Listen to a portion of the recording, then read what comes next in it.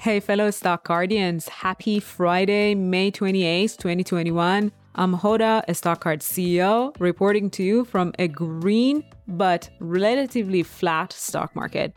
I looked into why the stock market indices lost some momentum towards the end of the day and discussed the earnings reports by Veeva Systems, Salesforce.com, and Costco, two of which had a green day while the other fell despite all-around solid earnings reports.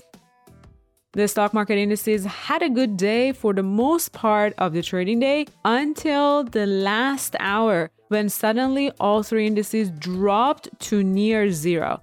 The core personal consumption expenditures price index increased by 3.1% compared to a year ago.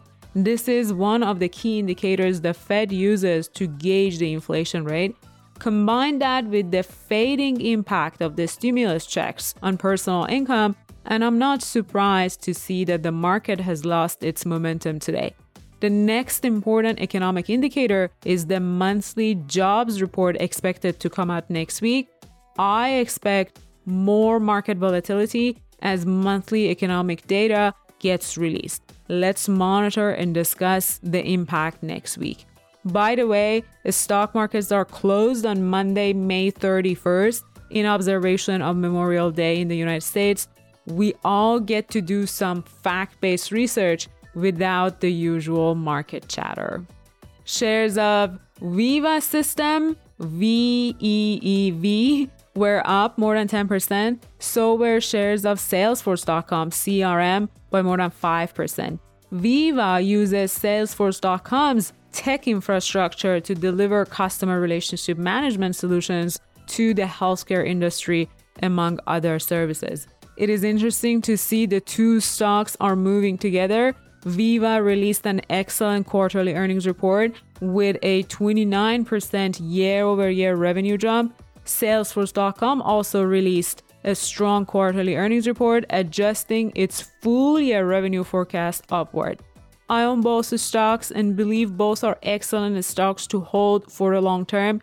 If you don't have them, add them to your watch list. And if you ever find these two stocks dragged down by the market's pessimism, consider adding a few shares to your portfolio. Both are cash-rich, well-managed, and well-established companies. That's what I did the last time these stocks dropped. Shares of Costco, COST, were down more than 2% after the company released its latest earnings report. It's quite unusual these days to see Costco's stock price down. It's also double surprising to see the price drop, even though the company announced it's bringing back popular food court items and food sampling. Digging into the earnings report, revenue was up across the board, including an excellent e-commerce growth rate. Quite a few financial analysts also upgraded their price target for Costco to a higher level. There is no apparent reason for the price drop today.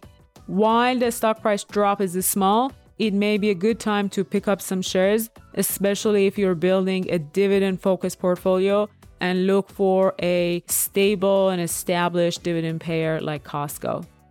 That's it for today. If you haven't already done so, please give StockCard a try. Research as many stocks and ETFs as you want, and consider following a few successful investors by visiting the Stock Pick page on the StockCard platform.